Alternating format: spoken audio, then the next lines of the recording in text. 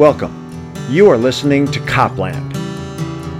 Copland is about the life and times of our protectors and defenders, police, fire, EMS, medical trauma units, and the military. The underappreciated doing the unthinkable for the often ungrateful. I am Jay Dobbins, and I'll be your host. In each season, we will hear 3 episodes featuring extraordinary heroes, amazing personal experiences that will inspire and uplift you.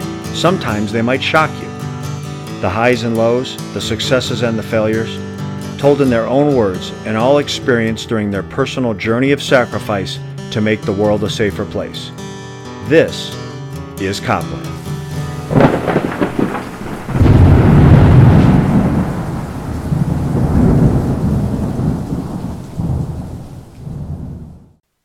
And then what really said to me that we were in a different time was Dadeland. The first published shot in the cocaine wars. July of 1979 at Miami's busy Dadeland Mall shopping center. It was like high noon in the busiest shopping center in Dade County. At 2:30 in the afternoon. And here's this big truck, party time truck, pulls in. Nobody would pay any attention to that. These fellows get out, they go into a liquor store, the next thing you know, there's a big shootout going on. Several Colombian assassins fired machine guns and other weapons into a liquor store, killing narcotics dealer Herman Jimenez and his bodyguard. Also wounded were the store clerk and a stock boy. When the assistant medical examiner came, I asked him how many times the chief target had been shot. When he said, I stopped counting, he's like Swiss cheese. The gunman fled the liquor store, still firing at cars and shoppers.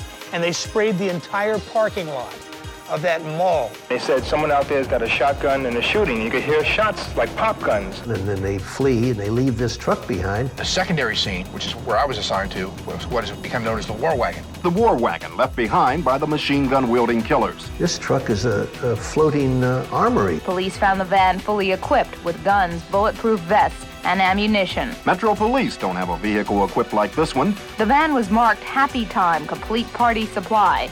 Officers say the name of the firm and the phone number are fictitious. When I saw the war wagon, when I saw the amount of weapons that were there, when I saw the amount of preparation, that said to me we were in a different game. Detectives say the war started on April 23rd. A gun battle broke out between the occupants of 2 cars racing around South Dade. 2 cars are shooting it out, and then the police car gets involved, and they start shooting at the police car. Car crashes. These people, before they got here a few weeks ago, were probably riding horses in the mountains of Colombia shooting at each other, and now they were in these expensive new cars shooting it out on the turnpike. The black Audi pictured here was owned by Herman Paneso. Inside the trunk, police found the body of Jaime Suskin, another top figure in a Colombian drug family. Police say Suskin was killed in retaliation for the murder of Paneso's maid. Metro Police say the war is still on. Every day in 1980, police say, has become just another day in Dodge City. The rate of killing here is accelerating, faster than any other area in the nation. The efficient work of a gang the police call the Cocaine Cowboys. As they call them, the Cocaine Cowboys. For some reason, American society has always had this fascination with the freewheeling, high-sticking, gun-toting outlaw. The Cocaine Cowboys are as romantic as they are deadly. Carlos Boxali spent his entire adult life in Copland. His parents left everything behind to narrowly escape Castro's Cuba. As a boy, he was raised in New Jersey, later making his way to South Florida to become an elite undercover agent in Miami. At the height of the drug wars, when cocaine robberies were becoming rampant, Carlos was at the tip of the spear, originating the investigative techniques that later became commonplace nationwide. If you were a drug dealer, what better way to maximize your profits than to allow your competitor to take the risk of importation, then rip off their product and sell it as your own? Greed caused the drug dealers to turn on themselves with extreme violence. A drug dealer was not going to call the police to report that someone had stolen his narcotics, or worse, slaughtered his associates in the process. Drug dealing turned into drug stealing, and with it, murder and violence became the narcos' get-rich formula. Carlos Boxali placed himself in the middle of the mayhem. 36 years total law enforcement. First year, Miami-Dade police uniform. 5 years state beverage, mostly undercover those 5 years. And then 30 years with ATF, running the gamut of street agent, undercover, tactical operations officer, still undercover, SWAT, still undercover, and then academy, running the undercover school for 4 years in Glencoe, back out to the street with ATF. So 30 years of that, and then ending up my career with polygraph as a polygraph examiner for the last 5 years. My parents were real disappointed in me. My aspirations were, I wanted to be a truck driver, long haul guy, or a cop. And cop won out. I didn't want to be in a job where I was in an office 9 to 5. I wanted to, be out there and be out, not trapped in an office and trying to help people, Saw a lot of things growing up when I grew up in Newark, New Jersey in the 60s. And all my friends either became cops or criminals. That's it, all of them. And, my life could have taken the other route, because there were plenty of times that growing up you're doing things that you're not supposed to be doing, and God forbid if you would have gotten caught, my life would have started taking another way, gone down another road, a road like some of my friends went, that they ended up going to prison, but luckily God blessed me, and God, didn't let me get caught, and I became a cop, Yeah. Developing his skills and expertise were not without perilous situations that a young undercover had to work through. I got a couple times where I got recognized or I got burned during an undercover. I'll give you both. I was talking to a bad guy. I was in the process of buying some silenced machine guns. And the whole time we're talking, everything's going great. And I give the guy, this is back in the day when we had the beeper transmitter, and we thought we were hot shit because now we had this beeper transmitter, and So I give the guy my number to the beeper, and back then when they first came out, they didn't work. They weren't, operational beepers. So I had not done my due diligence on the bad guy, and he had gotten burned the first time he went to prison on a beeper transmitter. So when I give him this beeper number, he excuses himself, he goes walking off, goes to the bathroom, he comes back, where conversation's going great, he's sitting there, but I know there's something wrong, and he, out of nowhere, after 15 minutes back in conversation, he goes, "You're a cop." I go, "What are you talking about?" He goes, "You're a fucking cop. That pager you gave me, I called it while I went to the bathroom, and you still haven't gone and looked at your pager, so you're a fucking cop." And I grabbed my pager off my waist, and I'm like, "You beat me on this? You got the right number?" He read it back to me. "Yeah." I go, now on my mind, I'm going, "Oh my God, he's got me." So luckily, by the grace of God, again, I take the beeper and I throw it at him. I go, "You keep that piece of shit. You know how much business I probably lost? Because you're not the first motherfucker to tell me that I missed a page, or, that they've been calling me on the pager and I didn't get it." So he's looking at me and like, "No, keep it. You might as well throw that in the ocean and use it as an anchor, because it ain't doing me any good." And, they all want to believe it. So he throws it back at me, and I go, "I don't want it," and I put it right in the table, right in between us. Now I have this perfect conversation now hearing, because now the pager is in between us, and his voice is going into it, and my voice is going into it, instead of being under and out of the table. So long story short, we end up doing the deal down the road, but I learned from that episode to do my due diligence, find out everything about this guy in the past, and see how he got busted and what techniques were used against him and whatever I can, so that I don't get burned like that again.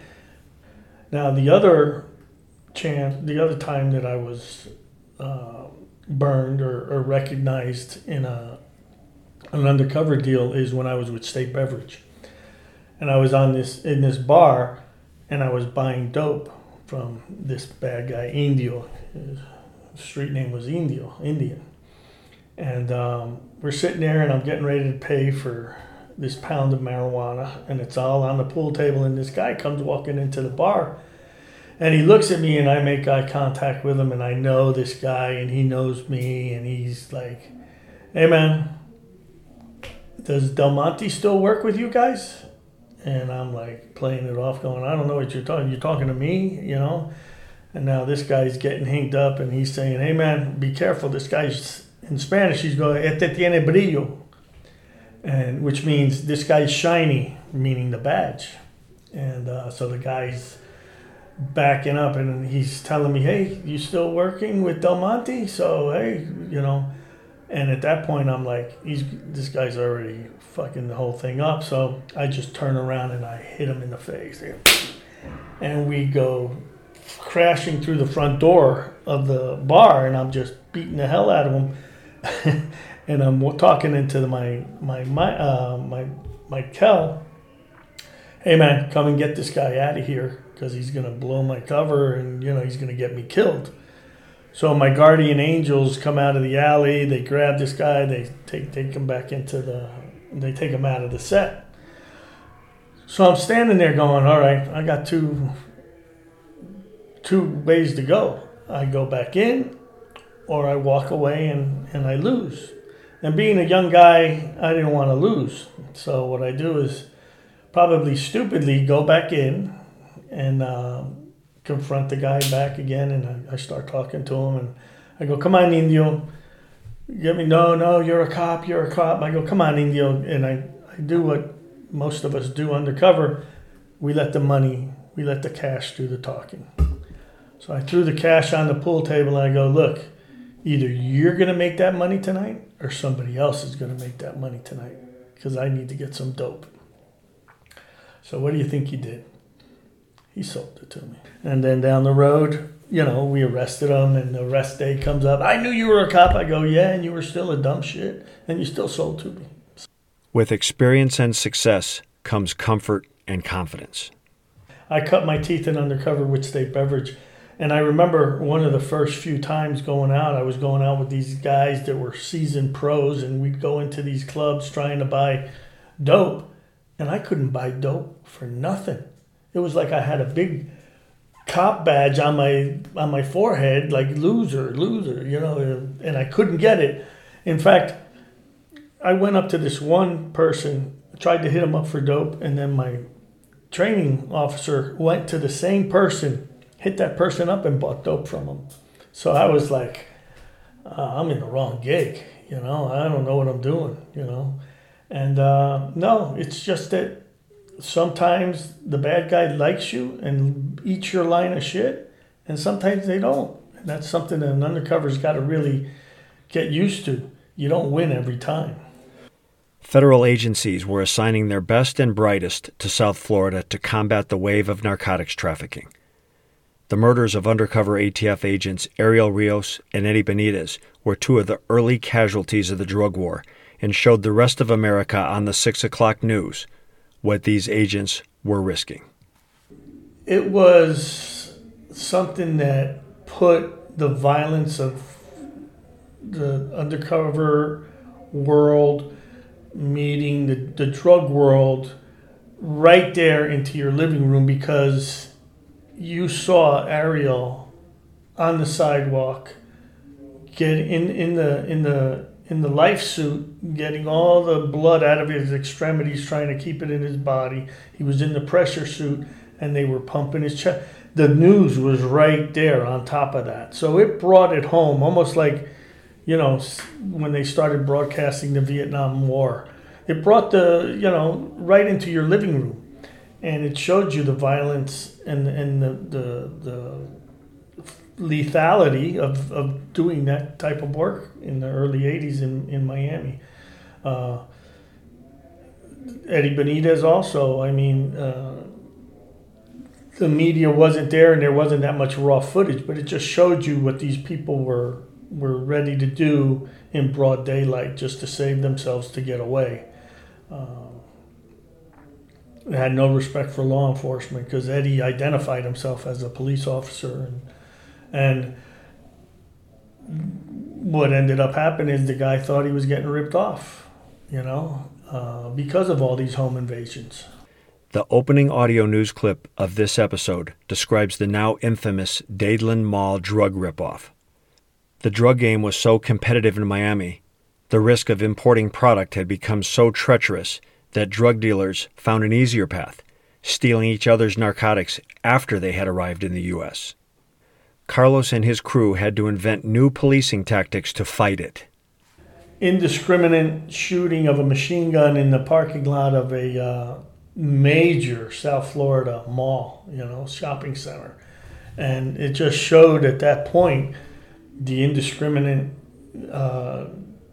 non-caring for life, for civilian life. And they didn't care who would get caught in the crossfire, which shows the violent tendency of these, drug cartels. It was a South Florida phenomenon. It was something that was really just happening so indiscriminately and so often, that there were just these homes full of dead bodies everywhere that, we said, what's going on here? And once we figured it out, we said, you know what, these are the guys that we got to go after, And it was happening everywhere around the country. It was just so predominant in Miami at the time because of the Colombian drug lords, and it's a very violent, subculture. We were the first ones that started the whole home invasion investigation, and that came about because of the fact that in the early 80s, late 70s, early 80s in Miami, the cocaine cowboy days, we'd be rolling up on houses with dead bodies and nothing in the house. And we were figuring out what's going on here. And what happens is these were all stash houses where these home invaders would come in, either acting like police officers and raiding the house, robbing and stealing, killing everybody in the house. And we knew we needed to get ahead of that. I mean, these were marauders. These were murderers running on the loose in Miami, just killing people. They were going to a gunfight. That's their mentality. They were going to a gunfight.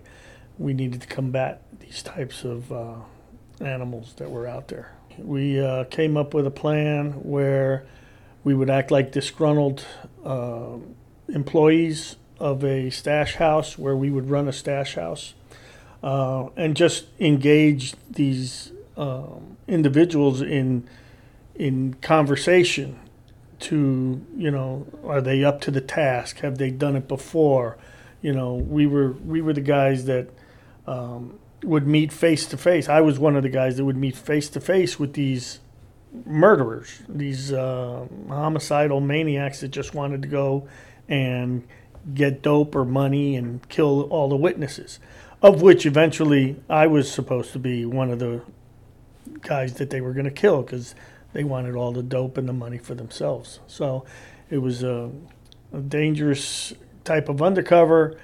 And, at any moment, these guys could snap on us. The only thing that really keeps us alive is not knowing the location till the last minute. That's what keeps me safe. And there was one instance where these guys didn't believe I didn't know where the stash house was. And I was sitting in a restaurant in Miami Beach on Washington Avenue, and this guy sticks a gun in my side, and he goes, "Tell me where the house is. Tell me right now where the house is. I know you know where the house is." And I'm like, "Dude, I don't know." Now this is all in Spanish, but mind you, because these were some Mariel hitmen. So he's telling me, "Where's the stash house?" And I'm saying, "Look, you're gonna blow this thing. you got this gun in my side. Somebody's going to see the gun. They're going to call the cops, and we're all going to get busted, and nobody's going to make any money. So, and the guy keeps on. Now, the reason I said that about this gun on my side is to let my team on the outside know, all right, I'm at gunpoint, and they had their protocols on what needed to be done. In fact, the protocol is don't do anything. As long as I'm talking, don't come in. I don't need you to come rescue me. Let me do the talking. So I'm talking to the guy. I'm going, what is that, a howitzer you got on my side? You know, I go, let's get out of this restaurant and go talk somewhere so that nobody will see, you know, what you're doing here, and nobody's going to call the cops. And the reason I'm doing that is because I want them to get outside. Now I just let my cover team know that I'm coming out and take these motherfuckers down. So I'm giving them a blow-by-blow, play-by-play as I'm walking out. I'm saying, hey, be careful. We're coming up to the counter. Don't let any of the people on the counter see this gun in my side. Keep it hidden. Don't let anybody see it. So now I'm telling them, as I'm walking, where I'm at in the restaurant so that they can time their time to get to the front. Well, look out, we're coming up to the register on the front. Don't let anybody see the gun. And I see my cover team by the front door, and I know that everybody's in position. So we go walking out, and luckily this guy wasn't a shooter in broad daylight, you know, and we were able to take them all down.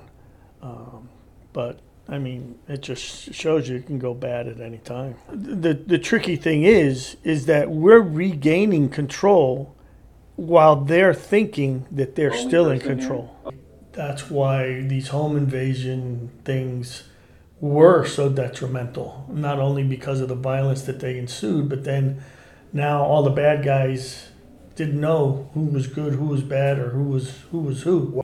We had, during some of our investigations, doing the home invasions, the guys would come up in a plainclothes car with a little blue bubble on the front dash. They had homemade battering rams to bust open the front door. They were wearing security guard badges that they would get at the cop shops. They'd come dressed as cops, some of them. Carlos later took his institutional street knowledge and translated it into ATF's renowned undercover training program, helping officers and agents improve their tactics, keeping them safe, and most importantly, keeping them alive. A lot of times when people go to training, the instructors, they have a bad reputation because, those that can't do anymore teach. Well, that's not the case that we had here at ATF. We would take seasoned undercover guys, bring them in to teach these courses because you learn from the guys that were out there doing the job, okay? And that's why our ATF school was so credible throughout the nation. There was a waiting list of three years in order to get in to the school. The training, there was nothing like, I remember getting calls 3-4 o'clock in the morning from people in the West Coast saying, hey man, what you did saved my life. This is what happened. Boom, boom, boom. And they tell you the story. And it was almost like a scenario that we had just put them through in our training. So, I mean, that was very grateful. I was so grateful to get those calls, even though my wife didn't appreciate these 3 o'clock in the morning phone calls. And it was also not only young cops, but seasoned undercover guys just calling to say, hey man, thanks for teaching me what you taught me because this is what just happened. So those phone calls were very, very gratifying and helping me know that maybe I did make a little difference. You can't bullshit a bullshitter. If you would have brought somebody that had no experience, those students sitting across from us that were seasoned agents that have been doing undercover, because these are advanced undercover schools, they could see right through that. They knew who was credible and who wasn't credible. So, I mean, the only way to keep this program at the top was to bring in the best of the best to teach. and the guys that were actually doing it, and would take the time to get out of their cases and come in and teach these new guys and save their lives, so that when they went back out on the street, they were that much better and that much more confident. Because when you're confident, you perform better. Carlos speaks to the important mindset of comfort and confidence. Part of my career, aside from being an undercover guy and being on SWAT at the same time, I was also a tactical operations officer, which was our tech guy. And when I would set up, think about it. I was an undercover on a deal. I would go in, I would set up the room with my cameras and my microphones and mic it all up. And that gave me more confidence in knowing that the bad guy ain't going to find my shit that I set up in there because I did it. And I was confident in my abilities that it gave me that much more confidence during my undercover role to just focus on the bad guy and not worry about, does he see the camera? Did he see where the microphone is? You know? So I was very fortunate. I had the best of both worlds, of all worlds. I was an undercover guy. I was a tech guy. I set the room up, and then I would bust them with as a SRT member coming in and taking them down. And barely any paperwork. It was the best. And the funny thing is everybody is in awe of undercover, and I pride myself, and the rest of us, we all have that personality where, you know, we want to be the best at what we do, and we want to be the best undercover, and you have to do it, and you have to, because you have to believe in yourself. If you don't believe in yourself, you're not going to succeed, because the guy sitting across the table from you is going to see it. He's going to read it in your eyes, in the way you carry yourself, in your body language. You know, if you're pussying out, he's going to see it, and he's going to tear you up. You have to believe in yourself. You have to think you're the best. But all in all, knowing that I may not win this time, you know, but you got to believe in yourself. You've got to believe in what you're bringing to the table, and the confidence that you exude and put in this guy's face, because that's where the credibility comes from, you know? Your body language, the way you look, the way you talk. If you don't talk the talk and walk the walk, you're going to be, you know, out on your ass. Yeah. Carlos transitioned from the street to a trainer and then used the totality of those experiences to become one of the country's top polygraph examiners. And police work and undercover work gave me the tools I needed to become the polygrapher, the polygraph guy.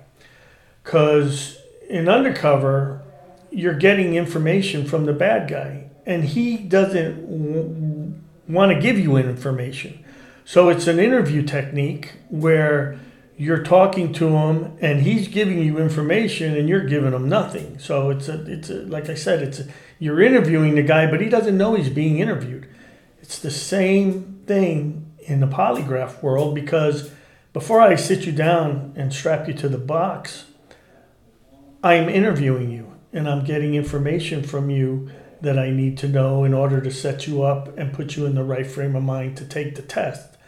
So it was very beneficial to be able to be a good interviewer and interrogator before getting into polygraph.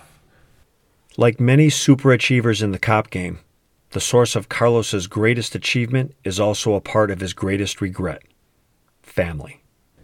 My greatest achievement is my family, my wife. I've been blessed with a wife that has stuck with me through all the crap that I put her through, you know, and my kids, and the missing of the birthdays and the anniversaries, and my, you know, and they grew up to be pretty good kids. There were some bumps in the road, but, you know, they were great kids.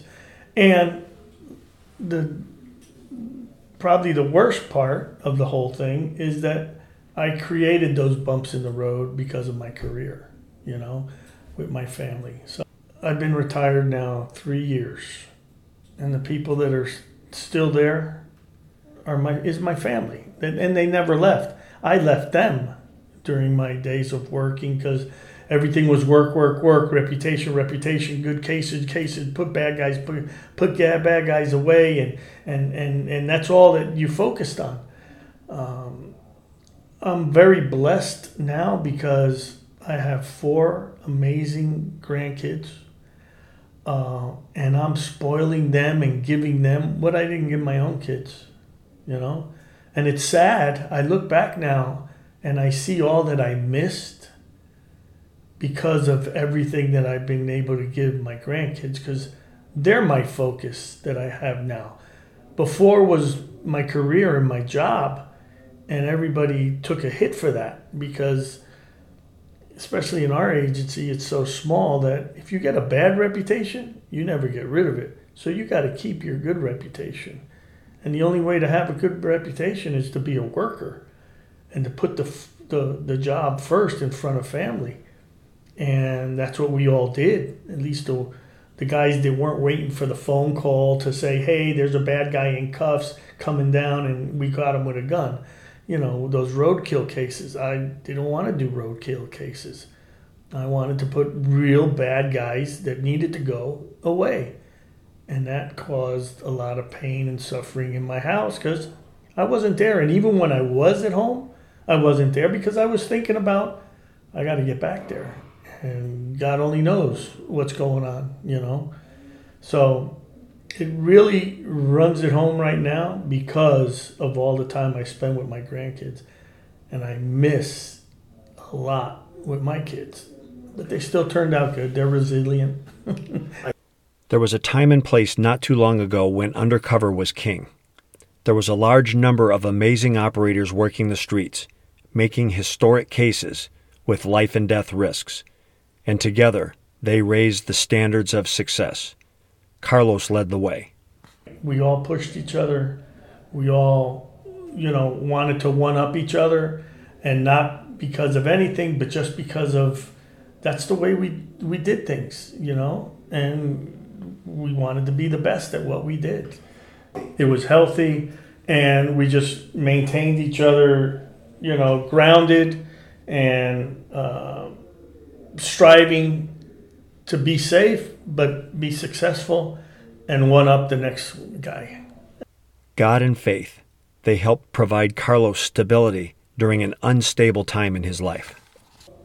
God is a big portion of my life. That's the way I was raised as a Catholic, to believe in the Bible and to have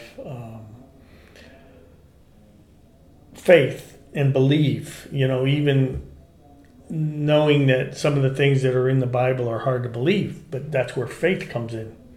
And I've always had faith, and I wanted to instill that in my family. I wanted to instill that in my kids, to give them a good foundation the same way my parents gave it to me. And that helped me in getting through some of the hard times, because before going in on a deal or, I would say a prayer. I would talk to God, but I would do it on my own terms. I'm not the guy that goes to church every Sunday, I talk to God a lot, and it's not in church, and it's my own way. I have a conversation with him. It's not this 10 Hail Marys and 2 Our Fathers, and no, I believe in it. I think it's helped me throughout, and it's kept me safe. Carlos closes out with a small but important piece of old school advice. An old timer told me a long time ago something that stuck with me forever. It's like, the bad guys have to be lucky every day of their lives. I just got to get lucky one day to get into them, Their luck's going to run out, and I just need to get lucky one time.